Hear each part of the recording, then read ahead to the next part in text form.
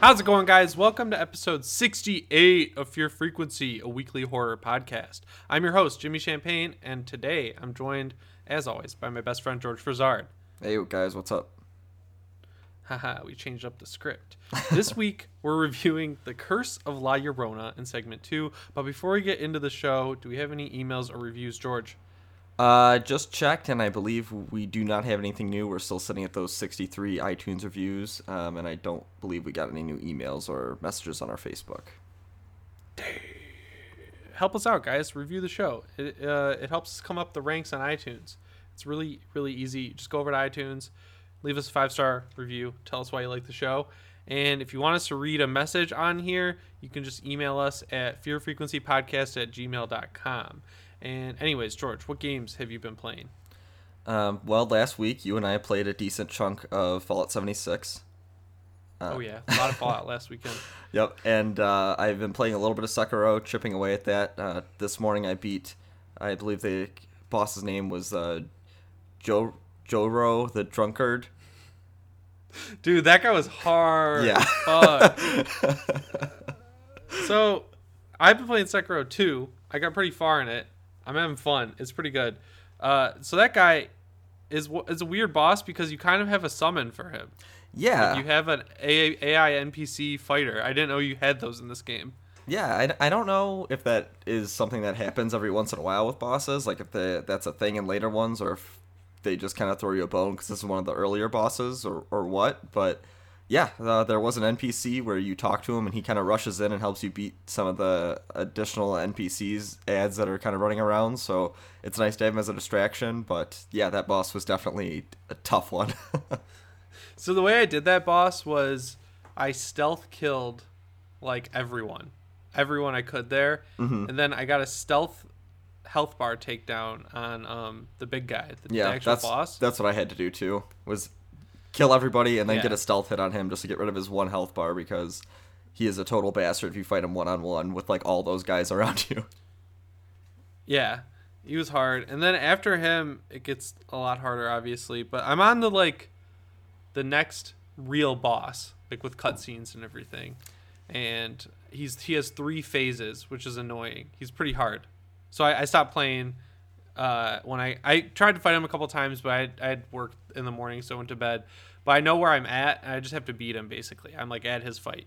Yeah, I'm at the Lady Butterfly fight. I've been able to beat her first phase a few times, but she's really a little difficult for me. That game, I think it's easier. I think it's an easier Souls game. I was able to get really far in it in one night. I started over and I basically got past her. I got past the bull after her and then all the way up to the next boss. And once you just learn how to parry right, it hasn't been too hard. There was one boss though who's at the like early part of the game, where you meet this little kid who's I guess like a dragon or some shit, and they basically put a boss there and he has a spear, and that guy was really hard to kill. That took me a while. I was like, fuck. Gotta hit those good But- Mikuri counters.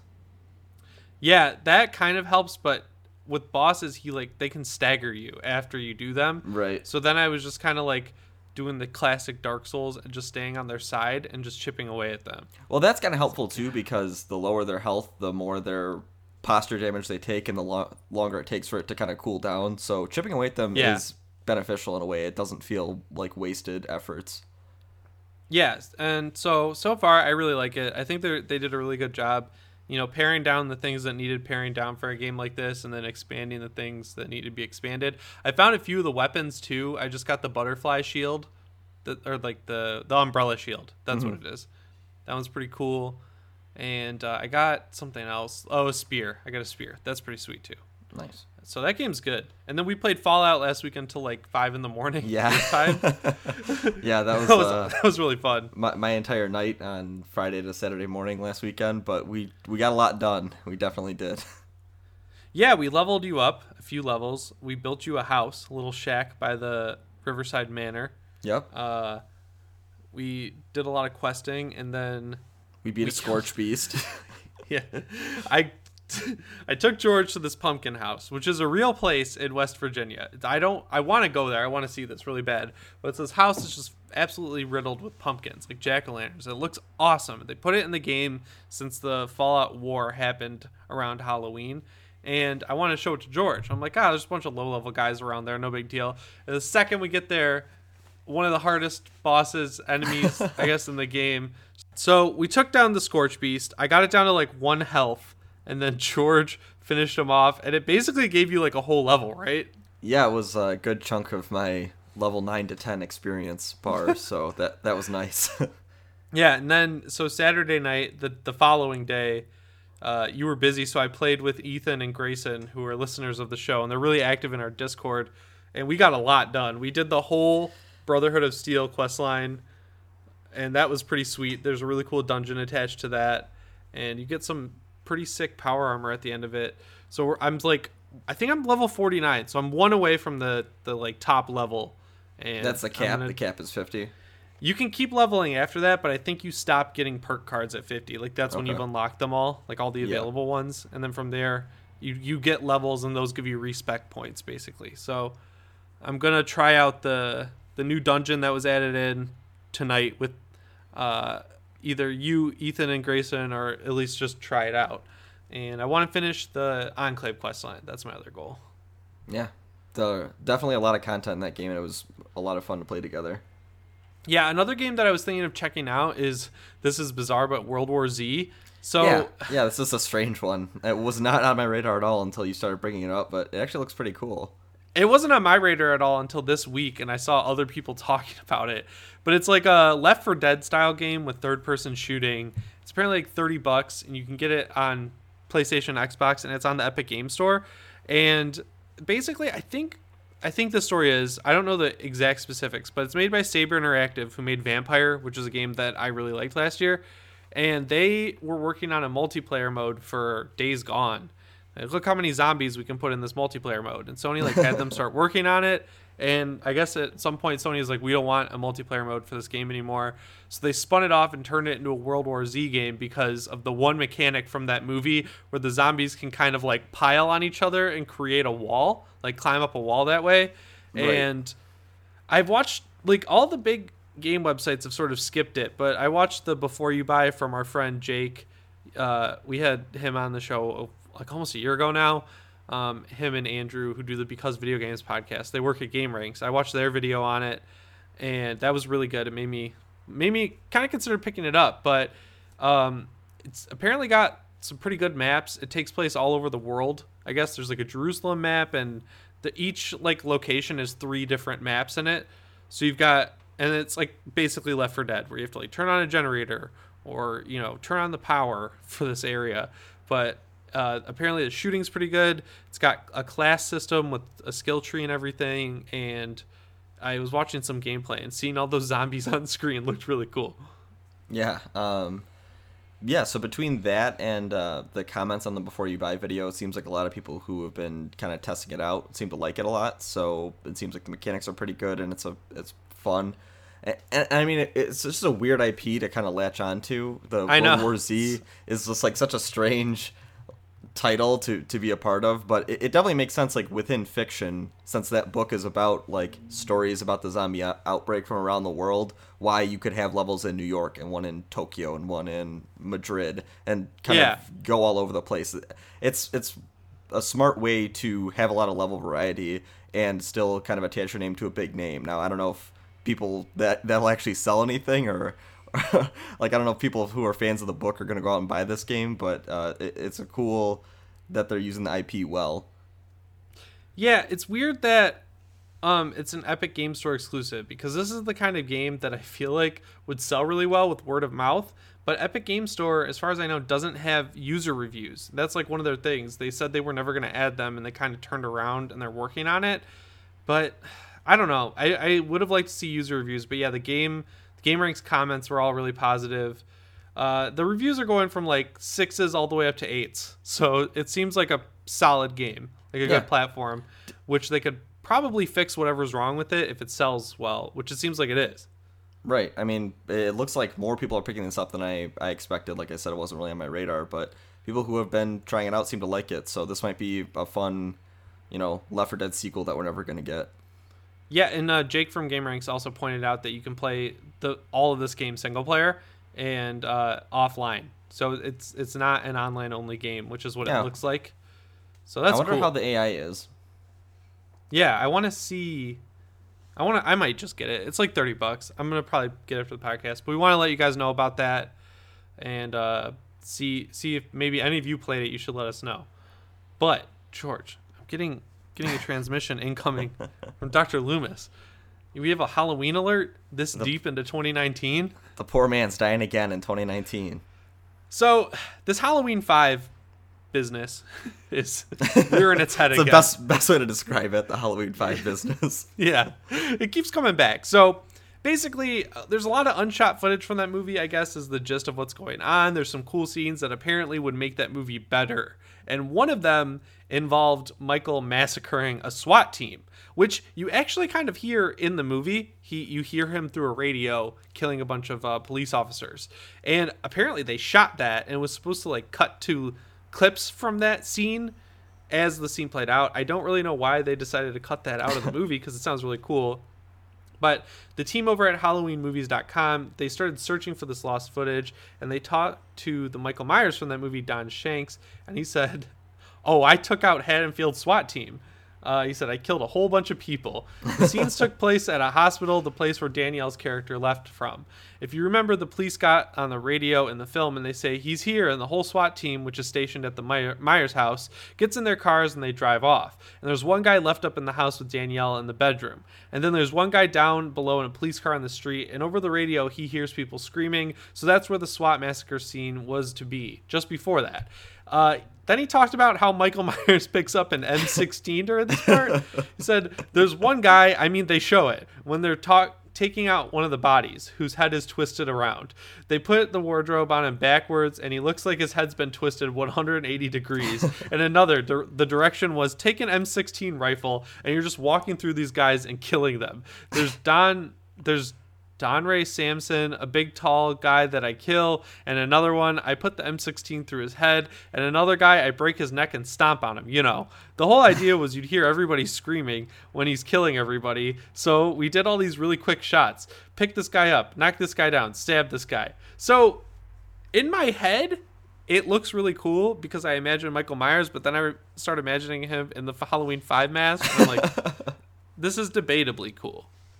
And it's not clear if he actually shoots someone with an M16, which would be insane. The last time we see Michael use a gun in Halloween 4 when he picks up the shotgun, he stabs someone through a wall with it. So I'd assume he's just using it more as a club than he would be a rifle, where he's actually shooting dudes. But it's always interesting to see Michael Myers with a gun in his hand. Yeah, so that's a weird part from that movie. I always remember the Cinemassacre review when he's like, "What, is he going to shoot someone with a knife?" So, I don't know. I want to see this just because, I love Halloween. And even though reviewing all those movies took it out of me pretty much, I would still really like to see what's going on with this footage. And I'm glad they're finding stuff. It's always good when you can document footage that wasn't put in the movie or whatever. And honestly, I think they could do something similar with Halloween 4. I think that should be what they are doing, but yeah, that's all this new footage. What do you think? Yeah, those guys at HalloweenMovies.com never sleep. They're always compiling all this new stuff. They're getting down to the nitty-gritty with these, getting the old film rolls and all that. So it's interesting. It'd be cool to see kind of what was cut and maybe do a Halloween 5 producer's cut. I think it'd just be interesting to see what this missing footage would be like if it was all cut together the way it should have been. This seems primed for something like a Scream Factory Blu-ray where they re-release definitely. it. Or at least put it on Shudder, maybe. Make it a Shudder original, like Halloween 5, the unseen cut with Michael Myers holding an M16. I'd watch that on that, the thumbnail I'm imagining in my mind, I'd watch whatever video that was attached to immediately. The weirdest thing is, I'm pretty sure that HalloweenMovies.com is owned by Trancast. So it's why can't you just get the footage? You're owned by the company. Maybe this is making like movies. it's a marketing scheme to get hype up around the movie before they release this kind of cut of it. Yeah, so that's fun. I will keep my eye on that for sure. But in much more exciting news, George, turns out that Hell House LLC 3, the finish of the trilogy, begins filming in 12 days. Stephen Cognetti, who's the director, producer, pretty much everything behind this movie, he tweeted, "We begin filming Hell House 3 in 12 days." So straight from the horse's mouth. Yeah, you don't get much more direct than that, but that's cool. I think we both kind of came out relatively positive on the second part, and I think the first one is like one of the better found footage horror movies ever made. So I think if they do the third one well, I'm all in for it. That movie is just so good. The first one, it's so good, and it doesn't get enough credit for how good it is. The second one, it's rough, but like if you're into the lore and what he's building on a budget of nothing, I think it's pretty cool.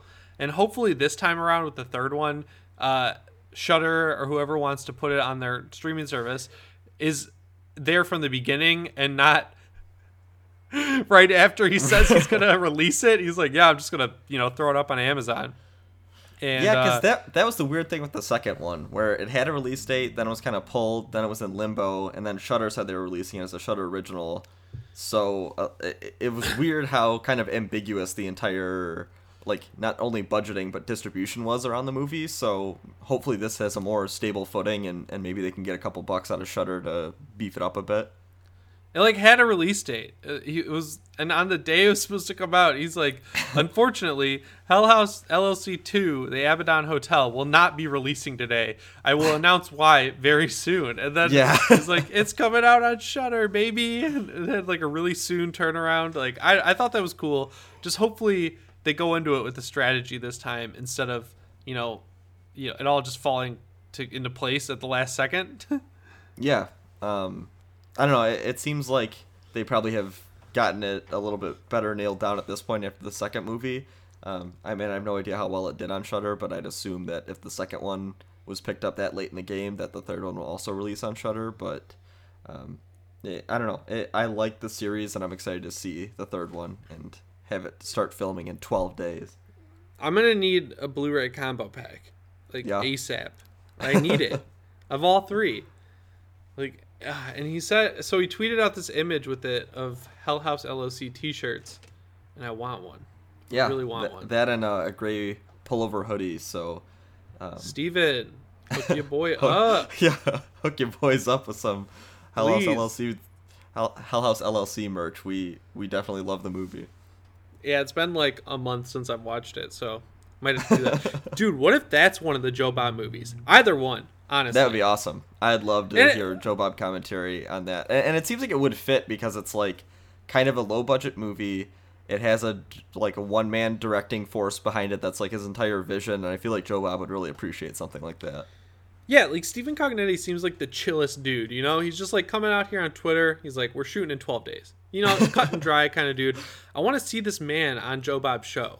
Like, why hasn't he been on there? See him interview him would be awesome. Get him on the set and have him hang out. I mean, they obviously have that Shudder connection. He released the second one through there, so it doesn't seem like too far out of the realm of possibility.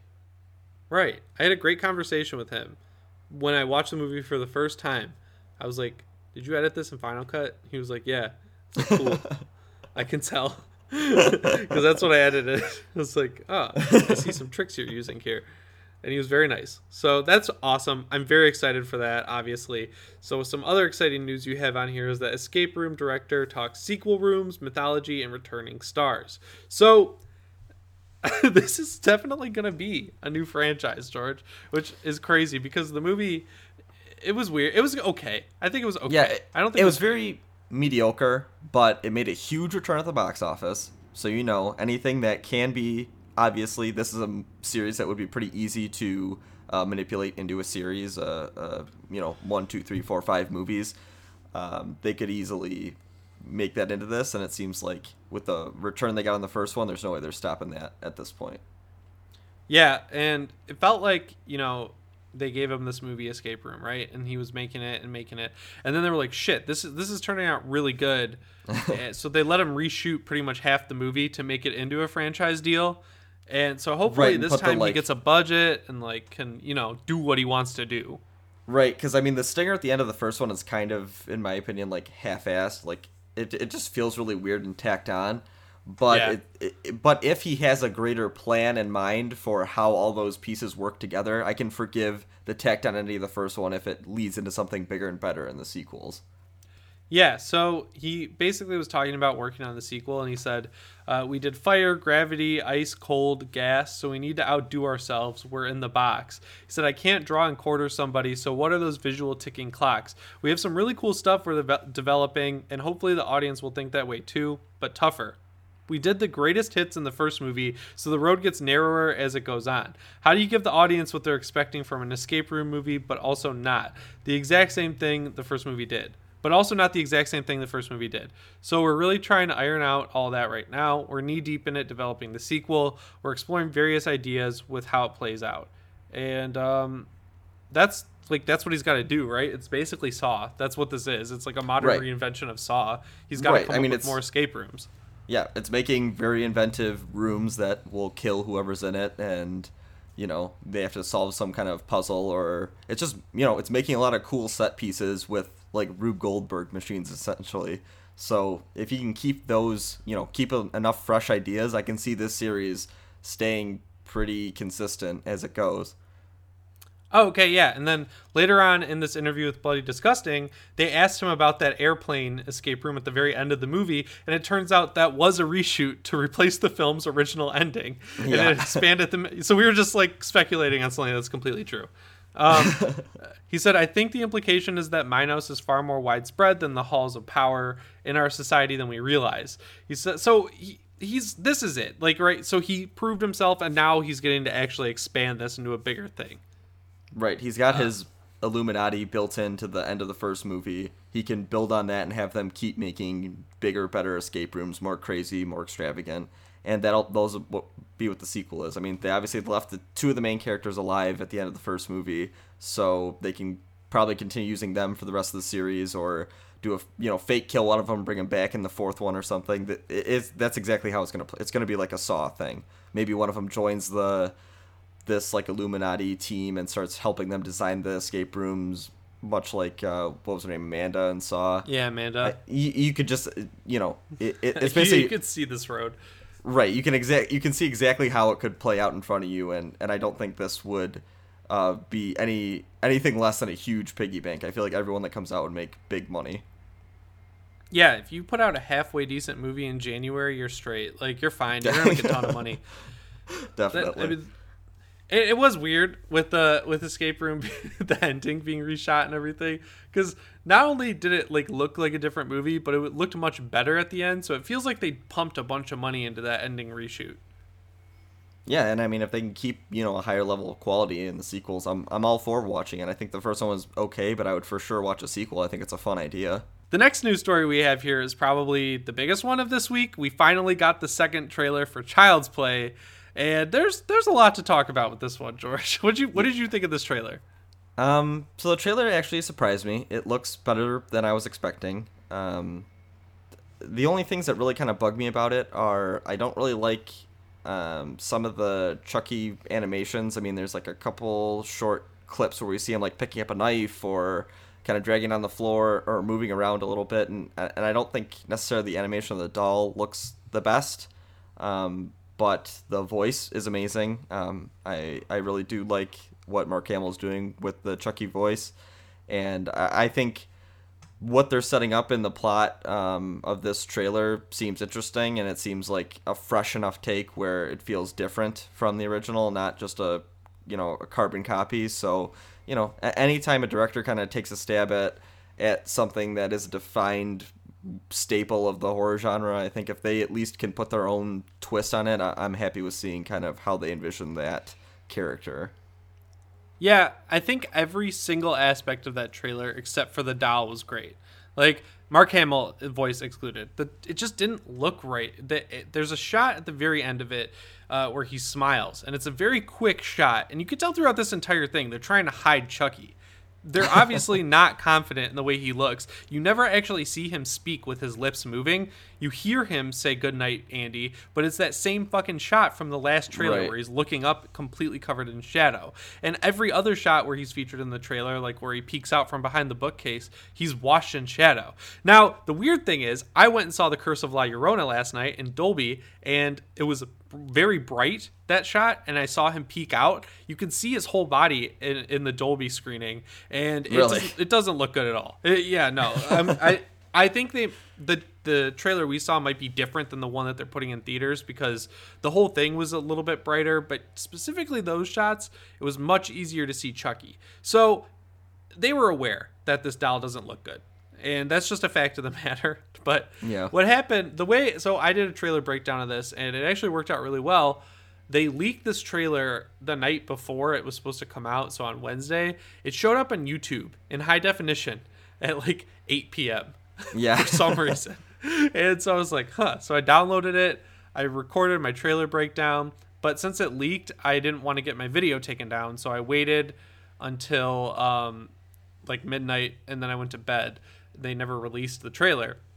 So I told you, if it drops before 10 a.m. or 9 a.m. my time, call me repeatedly. And you did, but my phone just never went off.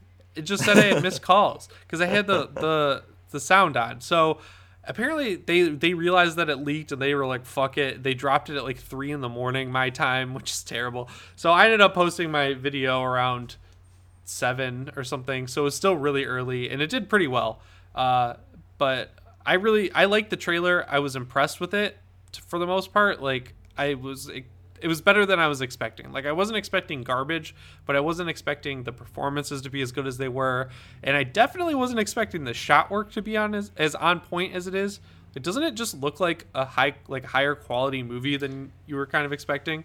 Yeah, I mean, I was expecting it to be kind of like a low budget, just kind of cash in, where, you know, they'll give it $5 million or whatever, and just kind of, if it looks like shit, it looks like shit, but, you know, they're going to make a mint on it anyway. It could look like dog shit, or it could be, you know, they could put $20 million into cinematography and it doesn't matter because they're still going to make a bunch of money on it. But it does look like, well, like you're saying, well shot. The only thing that like really kind of bugs me about it is it's obviously a Christmas movie.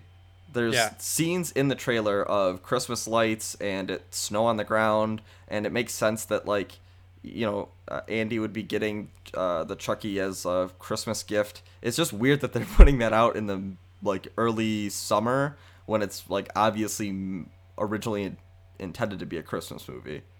Yeah, that is bizarre. And honestly, the big problem here is that the doll, it looks like CGI in the trailer when Chucky smiles. Allegedly, that's not true, but I watched it so many times. It looks like CGI touch-ups, no matter how you spin it.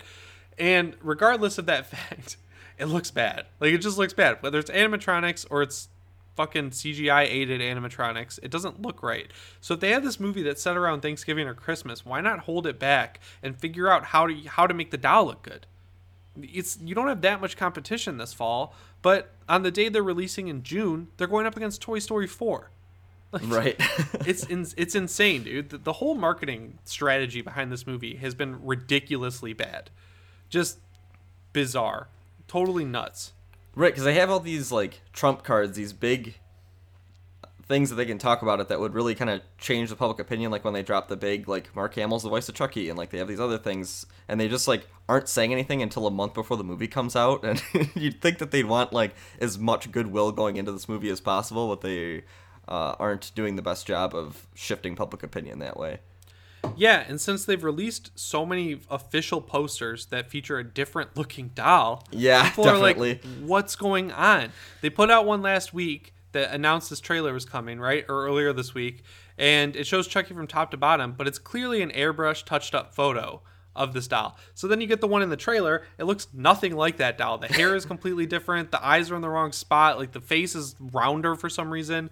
It's weird. Stop. It's like, sell it as is. Stop selling a better doll to us, because when we see it in the movie, it's not going to look right. It's gonna look, and we're gonna think it looks worse than we would have if you had just shown off what it looks like at the very beginning. Right. Like, It's why so build it up to weird. be something that it's not when we're gonna watch the movie and it's gonna look like it does? So I don't know how you can really hide that.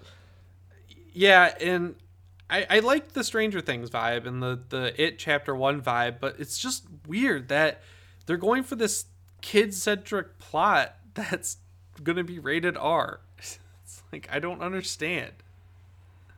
Yeah, and it seems like also a lot of the people who are really excited for this movie and hyped for it are a younger demographic.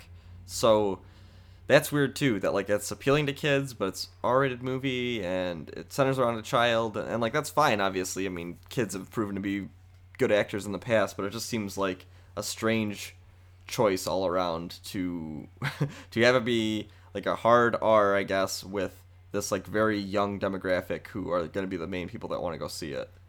Yeah, and there seems to be a really big sticking point for people where they don't think Andy in this movie is they think he's too old to have a doll, and I completely agree. I think it's set up well in the sense that like you know, he's kind of a bullied kid, and he wants this doll because he doesn't have any friends, but still it's just weird. It's kind of weird because like if that's the way they're spinning it, where like his mom gets him a toy because he's bullied and he has no friends, and this will be like his only, his friend at the end, his only friend or whatever.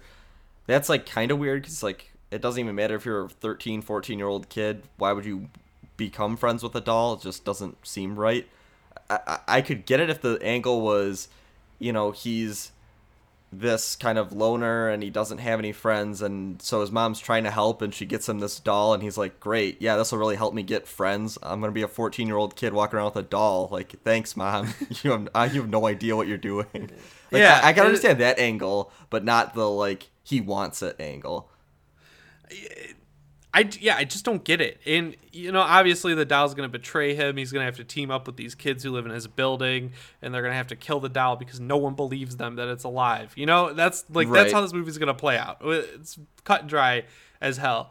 But I just don't know, dude. It just, it's proven that it does have a reason to exist because it's telling a modernized story, but it just seems like they're, the delayed effect of them rushing so much to get this movie out instead of taking their time with it, shooting it the way it should be shot, getting the doll looking right, putting actual time and effort into the marketing strategy. All that stuff is coming back to bite them in the ass right now, and I feel like they totally deserve it.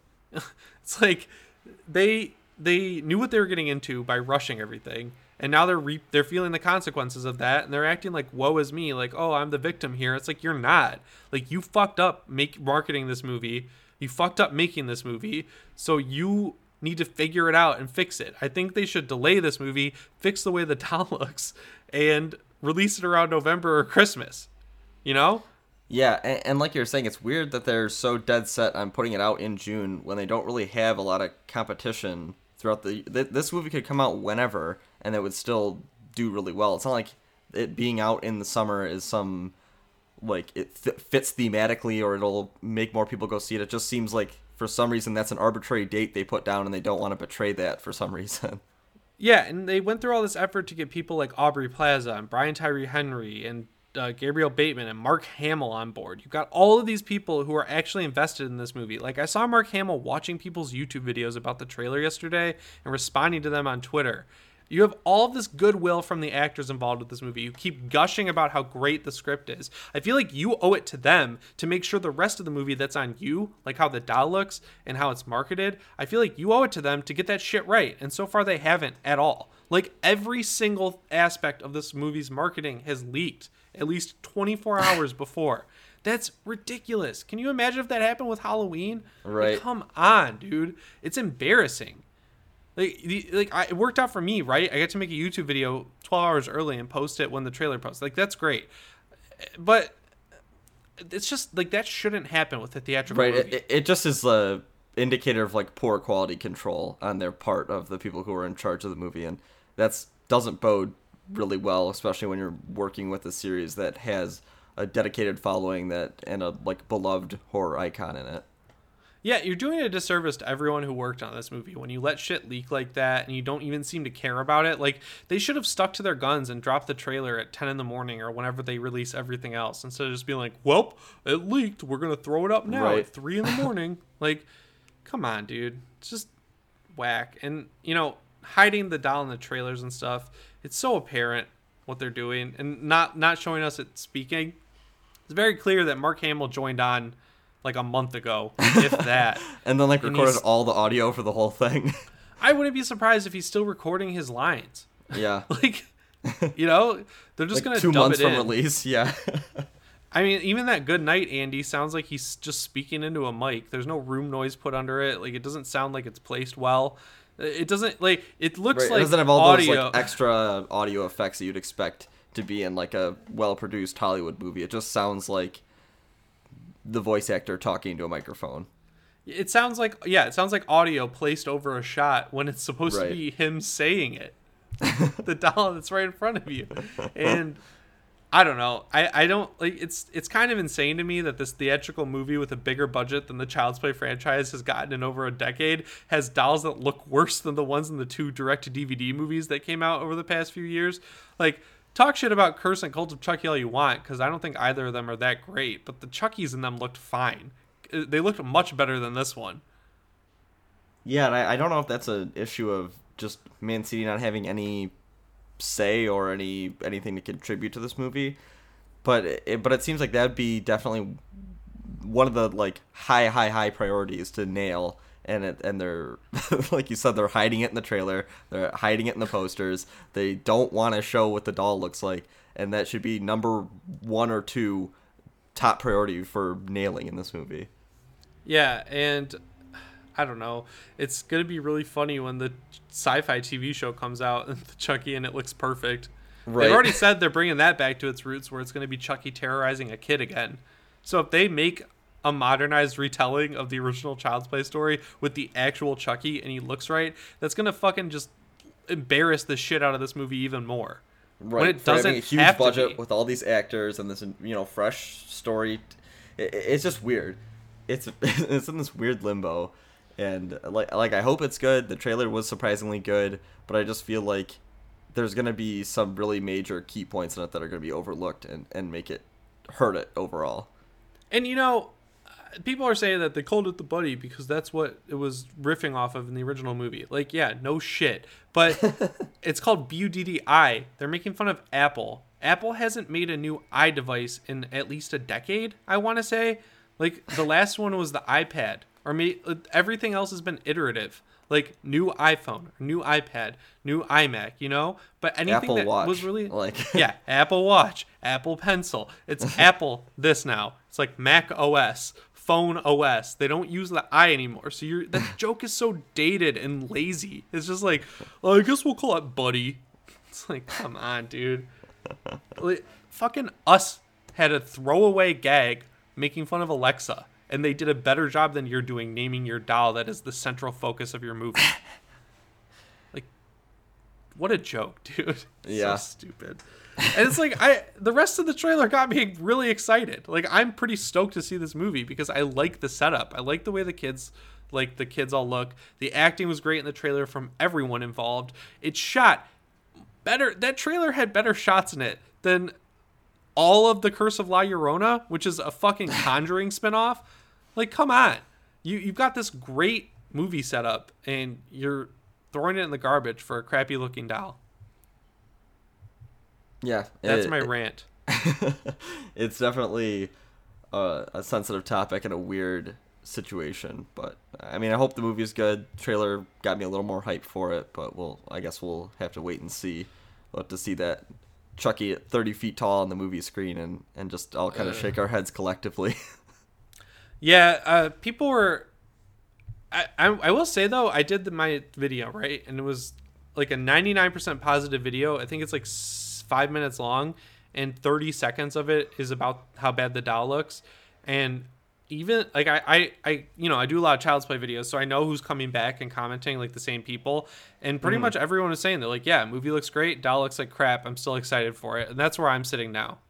Yeah, and that's pretty much where I'm at also. Yeah, so couple more news stories here. First one, Hulu is still kicking away at Into the Dark with Blumhouse. They released a trailer for a new episode called All That We Destroy, actually, and it's tackling Mother's Day. This one is noteworthy because A, the trailer looked really good, and B, it has Israel Broussard, who plays the love interest in Happy Death Day and Happy Death Day to You, Carter. So it basically looks like a Happy Death Day type story where they're cloning this girl and bringing her back so he can kill her, I guess. Yeah, so its basic synopsis seems to be he's a serial killer, and so his mom creates clones of his first victim so that he can keep killing her over and over again, as opposed to going on a rampage and killing more innocent people. So, kind of cool. These movies have definitely been really hit or miss. But the concept for this one seems interesting, and the trailer looks good, so I'll check this one out. Yeah, I will too. They're like an hour and a half long. And this one actually looked like a movie from the trailer too, which is great. I really like Israel Broussard. I think he's a good actor, and the setup is really cool. Like, she keeps making this clone of his first victim, so it's like a drug. You come in, take his medicine, kill this clone, Right. and then be on his way. Yeah, That's a and good I mean, Mother's Day setup. Yeah, and the series has definitely had some really high highs. Like Puka was great, and Yeah, Puka was awesome. I forget what the New Year's Eve one was called, but that one was pretty good too. So I mean, I can see, you. Yeah. yeah, I can see this one being on that end of it, being one of the higher tier these Into the Dark movies, and I think it's a cool series. I'm glad they're still making them, and I'm excited for this one. Yeah, but now we have to talk about some sad news, George. We usually don't talk about people who pass away on here, but this one seemed noteworthy. Paranormal investigator Lorraine Warren has died at age 92. That's a long life. Yeah, I mean, the Warrens obviously have a pretty tricky public image. A lot of people hate them. A lot of people love them. But, I mean, love them or hate them, they definitely did a lot for not necessarily the horror genre, but the paranormal and giving people, a community to kind of get together and talk about these ghosts and goblins and everything. It's just kind of cool that they were the figureheads. I mean, say what you will about them, but they definitely brought into the public a lot of the discussion about paranormal stuff. And I think without them, there wouldn't be a lot of these shows that we get now, the, ghost hunters and, paranormal investigations and all that. I don't think wouldn't be around without the Warrens. Yeah, and the Conjuring movies, the mainline ones, are really good. I really hope that their little museum, I've never been there. I don't really know the context of it. If you can actually go visit it with all those artifacts and everything, whether they're actually haunted or not, the risk of them actually being haunted and then distributed since they're dead now, I really hope this stuff doesn't just get pawned off. I hope it stays in a museum where people can go see it in a safe setting and environment. Yeah, and I think definitely with the success of the Conjuring series as a whole, they definitely have the money to make a, true full-fledged museum, maybe in their hometown or at their house, make the whole thing a museum, something like that. I think that would be a really tasteful and a cool thing to go visit if they do something like that for all the artifacts that they collected over the years. Yeah, and you can bet that if they do end up selling any of that stuff, Zach Baggins will buy a lot of it. Oh, Zach Baggins is getting whatever they're selling, no question. Yeah, and he'll take care of it. So I just thought of that. Yeah, he'll put it in the Zach though. Baggins Haunted Museum. It's crazy that, the Conjuring movies blew up into this whole thing, but you never really saw her attached to it in any way, even though you've got someone like Vera Farmiga playing her. They never really interviewed her. They never really put her on the forefront of commercials or anything like that. But I think there was a few behind the scenes, like video clips and stuff that they put out on the DVDs when they came out for Conjuring, where it's like talking about some things, but I feel like they were pretty, not intensive interviews with her or anything. I think it was basically just like a 5-minute talk about, whatever, or how it was seeing the set and how realistic it was, stuff like that. Not necessarily very inquisitive interviews on her life or anything like that. I feel like you don't get movies like Insidious or, Sinister or, any of the Conjuring movies, obviously, without her or her husband. That's pretty noteworthy. And 92 though, dude, that's not bad.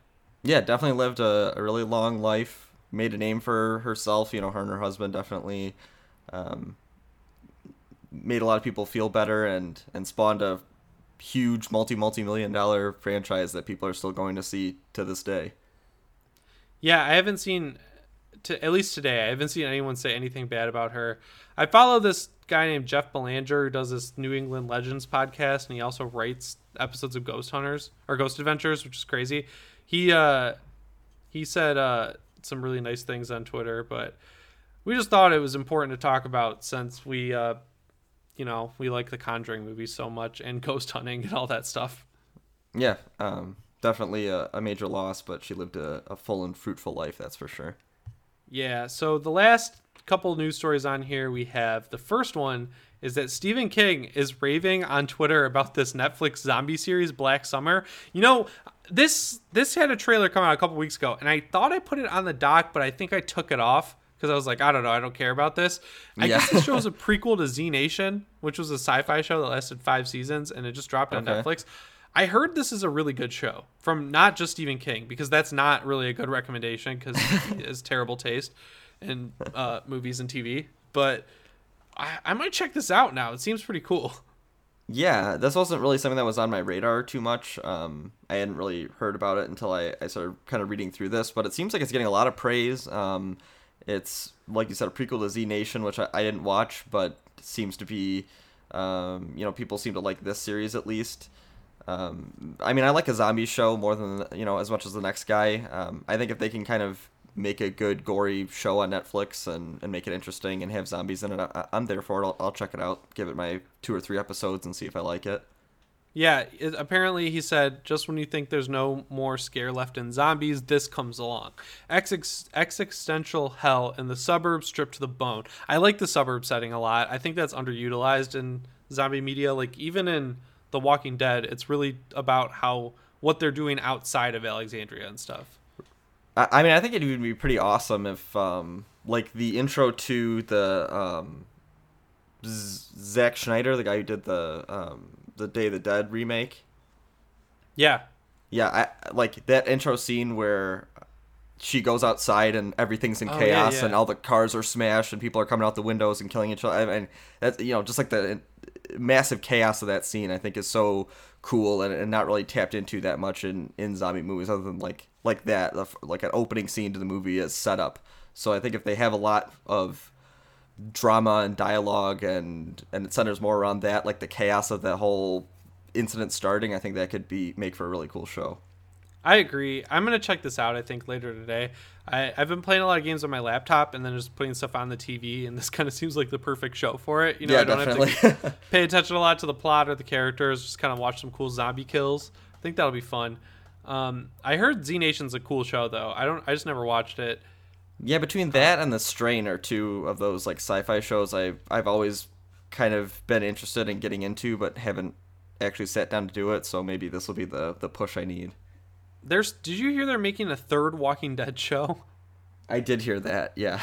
It's like focusing on 2 young, like teenage girls during the like beginning, the outbreak. But isn't that what Fear the Walking Dead was supposed to be? Yeah, it was supposed to be in LA, and then they got all crazy with that, where they like stole a boat at the end of the 2nd season or 1st season. They're just riding this yacht down the coast of LA.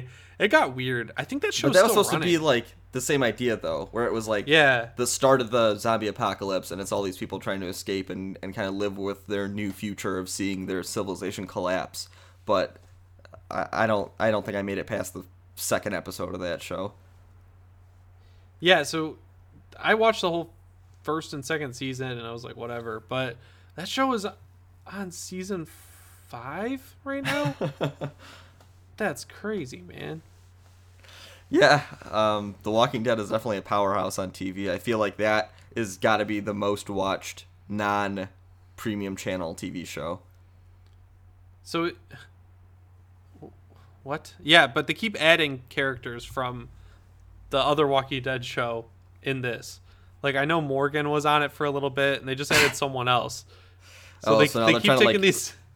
backtrack and put all these big characters in it as an earlier time to draw people in who like the the main series to watch some of these kind of spin-off shows. Yeah, so they brought over Morgan in season 4 from the main show, and he's like leading the group of survivors. Yeah, it gets tricky with prequels like that because it's like, how are you going to write in experiences that they didn't have in the show originally? It just seems weird. Oh, they cleaned out like pretty much the entire main cast. That's crazy. Doing a full restructure to keep Fear the Walking Dead going. Yeah, so what do you think they're going to call this new show?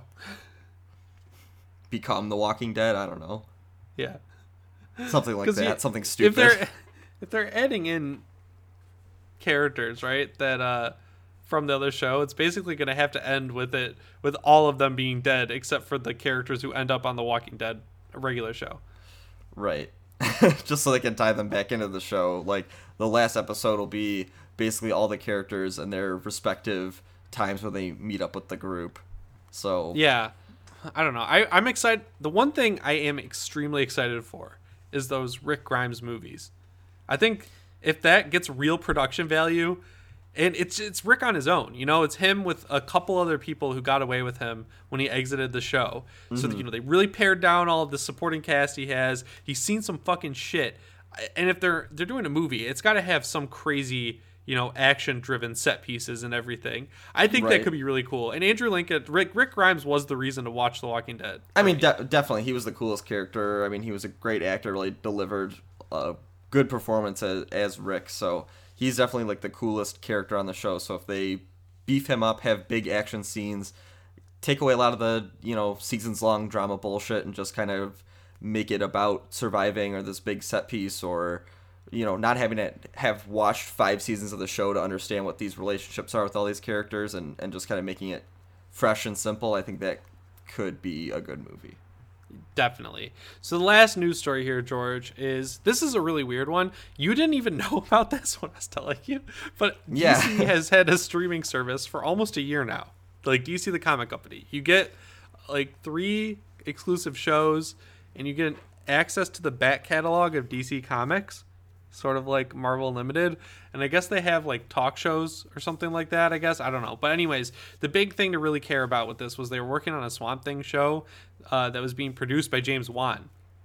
And we haven't heard a lot about it. And then suddenly it turns out that the streaming service isn't doing so hot and Warner Brothers is reevaluating its future. So they cut production of this Swamp Thing show short at the end of episode 10 of its 13 planned episodes. It's not good. Not a good thing. Usually not the best sign for a TV show when they're cutting it up before it's finished filming. But they did release a teaser for it, and teaser looks cool.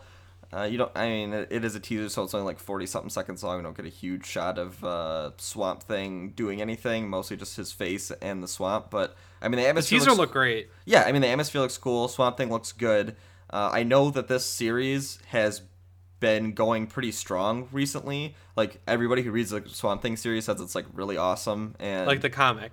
Yeah, the comic is, like, actually really well written and cool, and Swamp Thing is a actually fun character that people, look over most of the time. So maybe this will be Swamp Thing's time to shine. Maybe this will bring people into that, buying the DC streaming service I didn't even know existed. Yeah, so here's the quote that they put with this article. Local crew members were notified of the unexpected development Tuesday night and were told the project would wrap production on episode 10 and then halt as writers and producers rewrite an ending.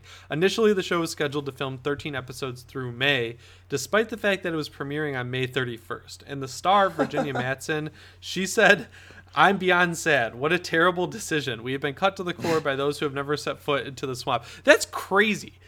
Can you imagine editing that? I mean, you can't, but I can, and I would kill myself. That would be terrible.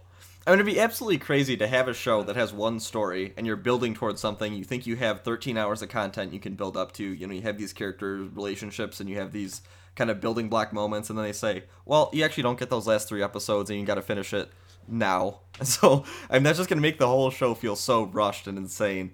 That is like a crazy thing coming down from them. But at the same time, I get why they need to cut back in some places, because I didn't even know the streaming service existed. So And you like DC, yeah, like way more than me. Like I actually like the DC movies. I don't think Batman vs Superman was that bad, and like I would go see more of them.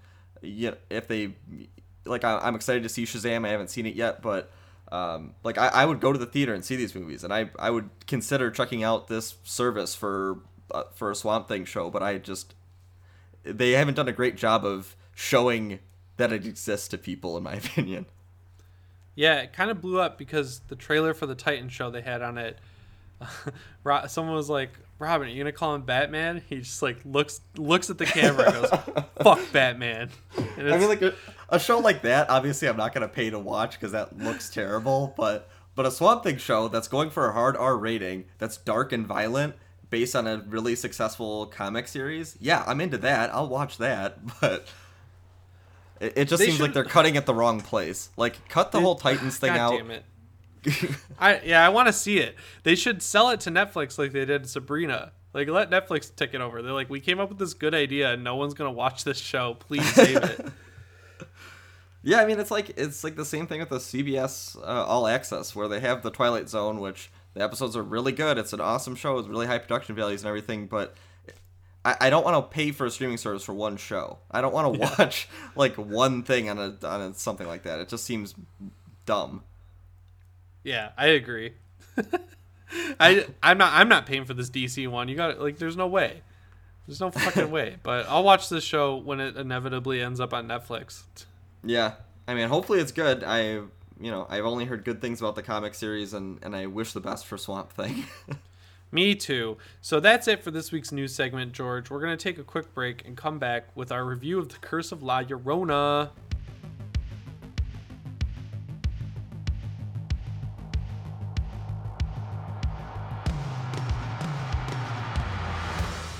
All right, we're back from our quick break here. And so this week we were a little late on Friday posting, but only because we were like, we could just talk about games, but we wanted to talk about a movie. And then we remembered that The Curse of La Llorona was coming out, despite Warner Brothers really not wanting us to know it came out. Yeah. So we both went and saw this movie last night. So you saw it before me, and you texted me and said you didn't like it very much. And I was on my way to the movie theater, and I was like, great, that's good going in this movie that way. So I get to the movie theater, I go check it out. Like 3/4 in, I just texted you. I'm like, this sucks. It's like you spotted. You like texted her the movie. Big power move. And I was pretty much in an empty theater, but I will say when I took out my phone, the guy next to me moved over a seat. But so I put my phone away. I gave the movie a legitimate chance, and this movie was terrible. Like, especially coming off The Nun, I didn't think it could get worse than that, and it definitely did. You think this is worse than The Nun?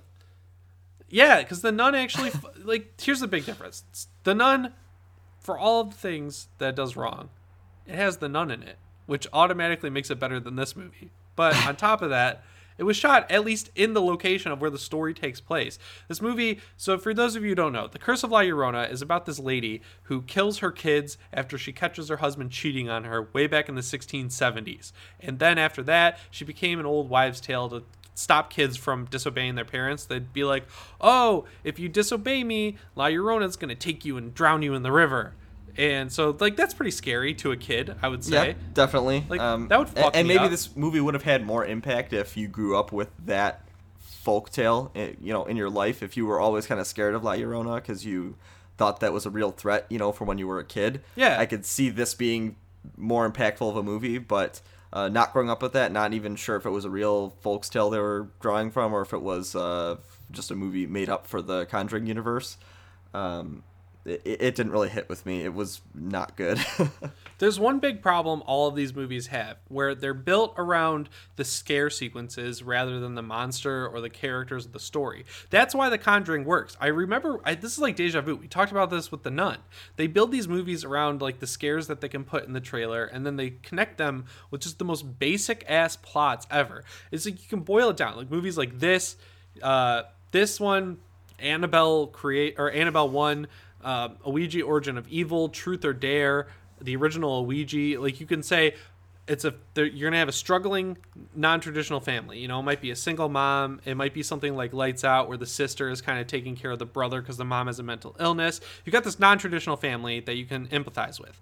Then you throw in this monster with a sympathetic backstory, and then you throw in this older character who's either encountered the monster and lived, or they're an expert, or they're an agent of the church. The family goes to this person. They say like, I need help. He turns them away, and then at the last second he comes in and saves the day, and it's like everyone's happy. That's the formula all of these spin-offs follow. They don't try at all, but at least with the Nun, they definitely don't try at all.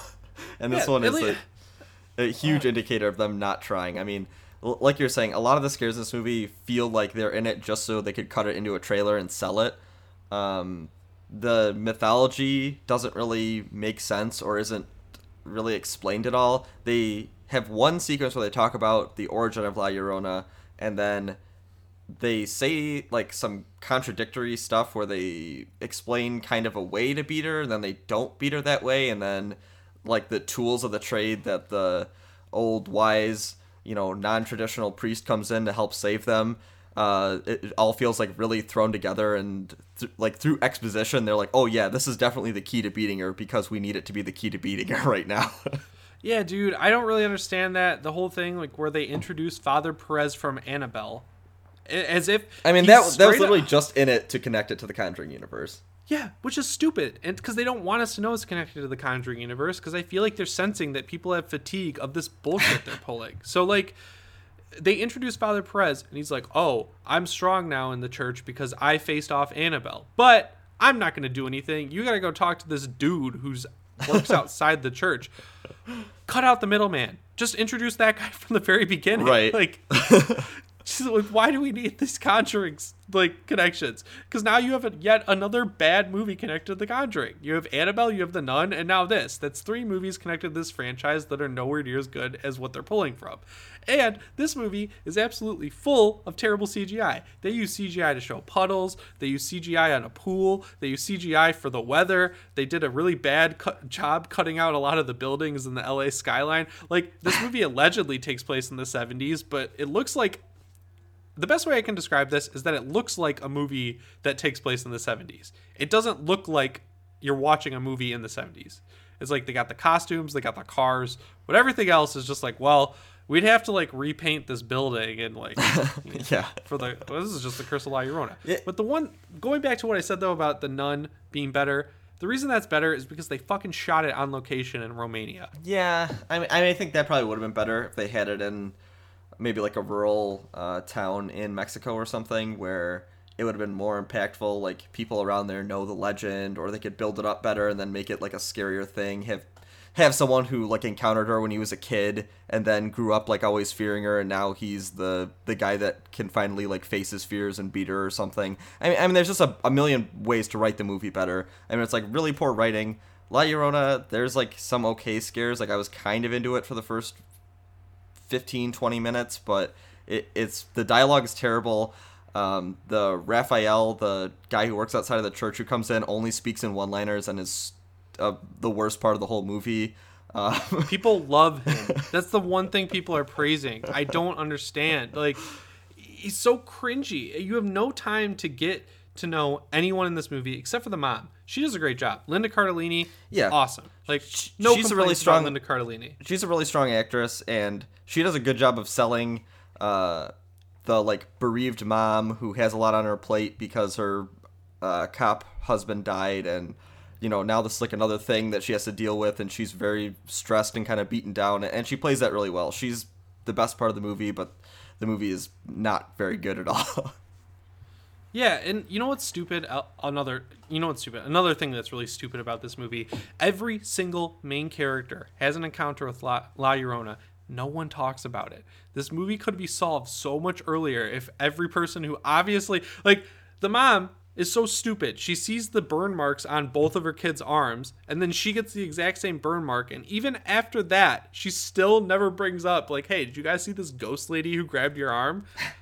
Connect the dots. But not only that, she sees the same burn marks on her kids and herself that she sees on the 2 kids that she saves in the beginning of the movie.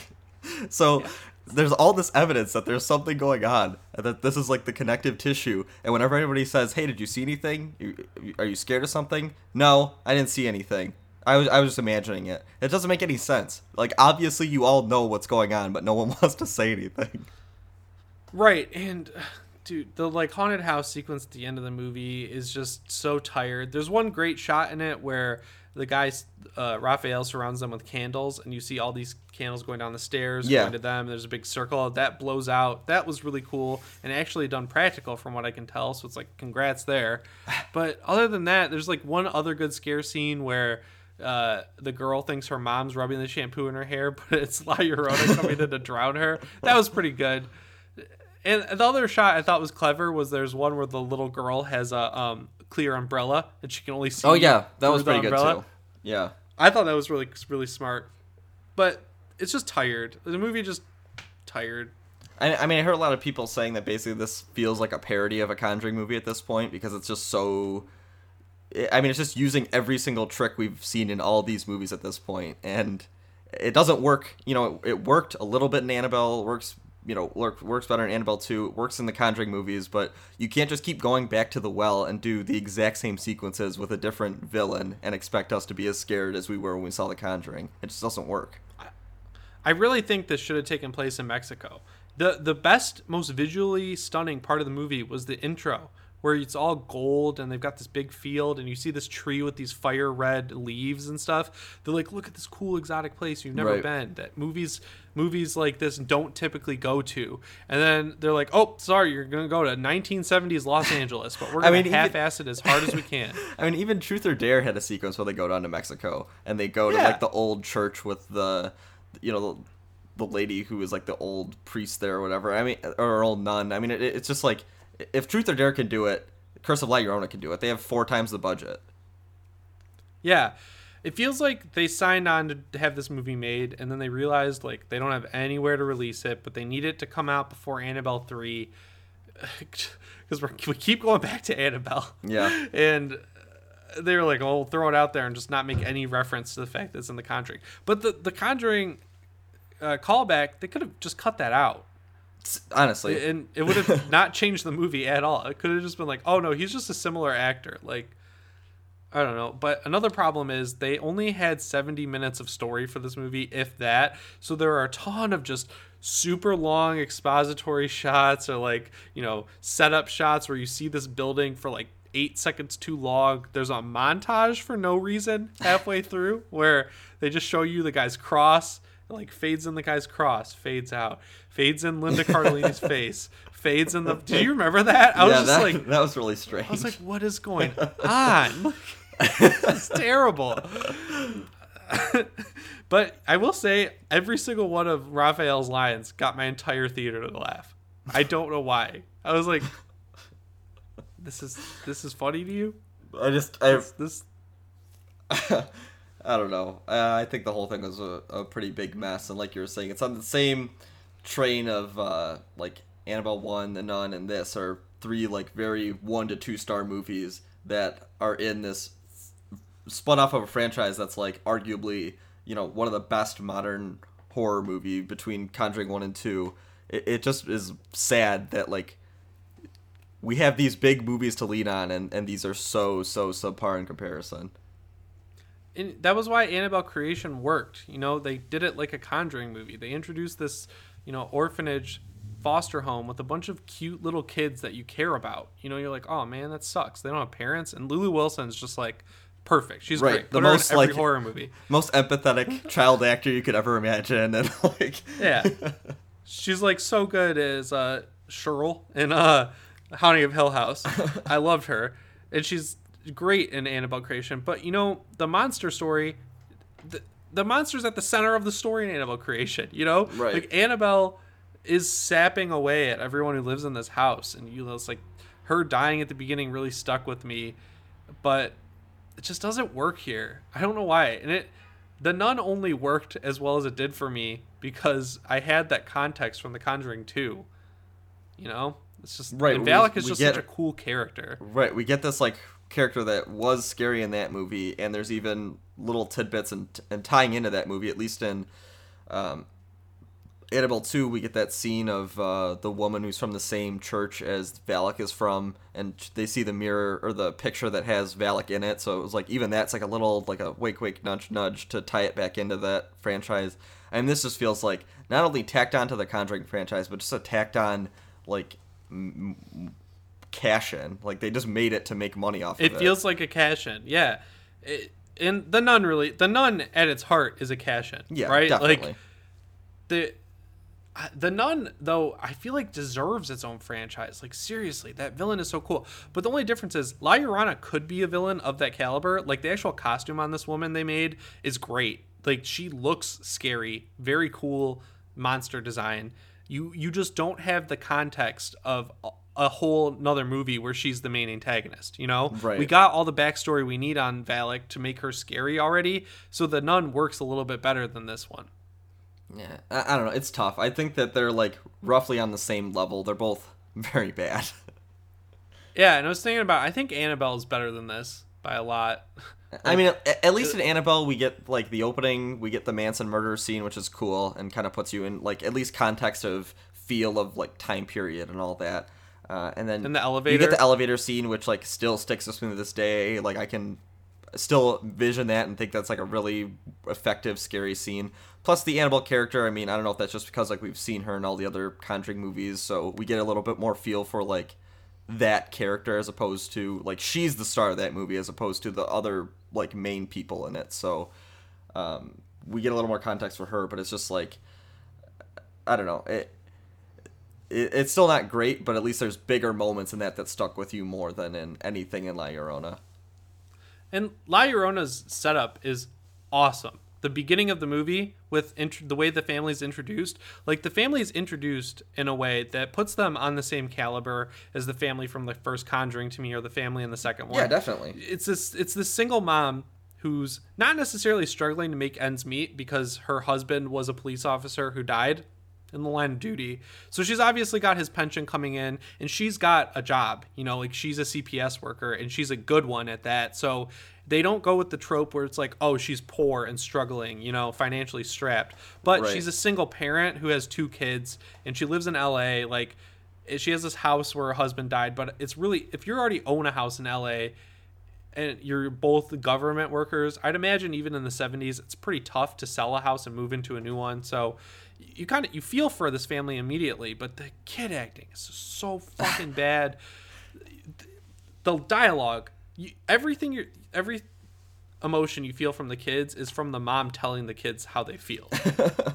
Like, the little girl is just sitting in front of the window after La Llorona fucking grabs her arm and almost drowns her. Yeah. And mom's like, oh, you're definitely sad that dad is gone and things are scary in the world right now. Not as a question. She just says it. Like, Right. She's like, you're scared that things are scary in the world.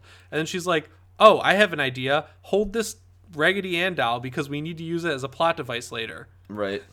It's like, Like, so obviously stupid. telegraphed, like, how that's going to be Yeah. something used in the future, and it just feels, like, so weak. Like, the whole movie is just insanely weak.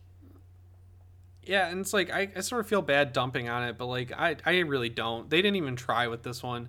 The one thing I will say that's positive, though, is that the direction is good, and that's what needed to be good. Like, they handed the director, Michael Chavez, he just got this piece of shit script, and he did what he had to I mean, do, he man. did the Like, best he pulled could together. with it. Like, at least it works. Like, it's not a great movie, but it's not through any fault of, like, it not making sense. It's just, like, it's more so in characters and writing and everything as opposed to direction. I hope The Conjuring 3 turns out good, because he's a new director coming on, and the writer from the first 2 movies isn't writing the third one. I mean, And at that point, do we even need it? Like, I the mean, second one was such a big, expansive movie. Yeah. You know, like, it covered everything you need with the Warrens. And Annabelle 3 kind of feels like a logical conclusion to their story. right, where You know, you being kind of set in their house. it's kind of passed on to the next generation. Annabelle's haunting the daughter as opposed to the Warrens this time, or, you know, and she lets, like, all their possessions out. I think that would probably be a better bookend if that movie's going to be decent. I mean, I understand they're going to want to make a Conjuring 3, obviously, because those are, like, the big tent poles of this franchise, but yeah, dude, it's if- coming out September 2020. it's just Dated. But it's just like, if this is going to be the caliber of Conjuring 3, that'll be really disappointing. That we get these two excellent Conjuring 1 and 2, and then you round out the trilogy with just this, like, phoned in, weak ending. I think that would really disappoint me. I agree. So I give The Curse of La Llorona 1.5 stars out of 5. What do you give it? I will give it a 2 out of 5. Yeah, I wouldn't recommend seeing it. There's no real reason. Even if you're the biggest Conjuring fan, there's no reason to check this out. Honestly, the connection's so tenuous. The movie's not very good, and it's not even fun to watch. It's just boring. That's the problem. It's boring. Yeah, I mean, I think if you're interested at all, and it shows up on Netflix in like 4 months, maybe watch it. But you don't really need it at all. You don't need it in your life. Yeah, if you've seen a Ouija or Truth or Dare, you've seen this movie. Basically.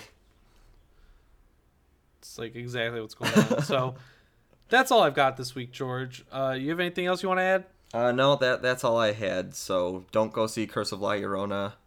And hopefully we got something better to review for next week.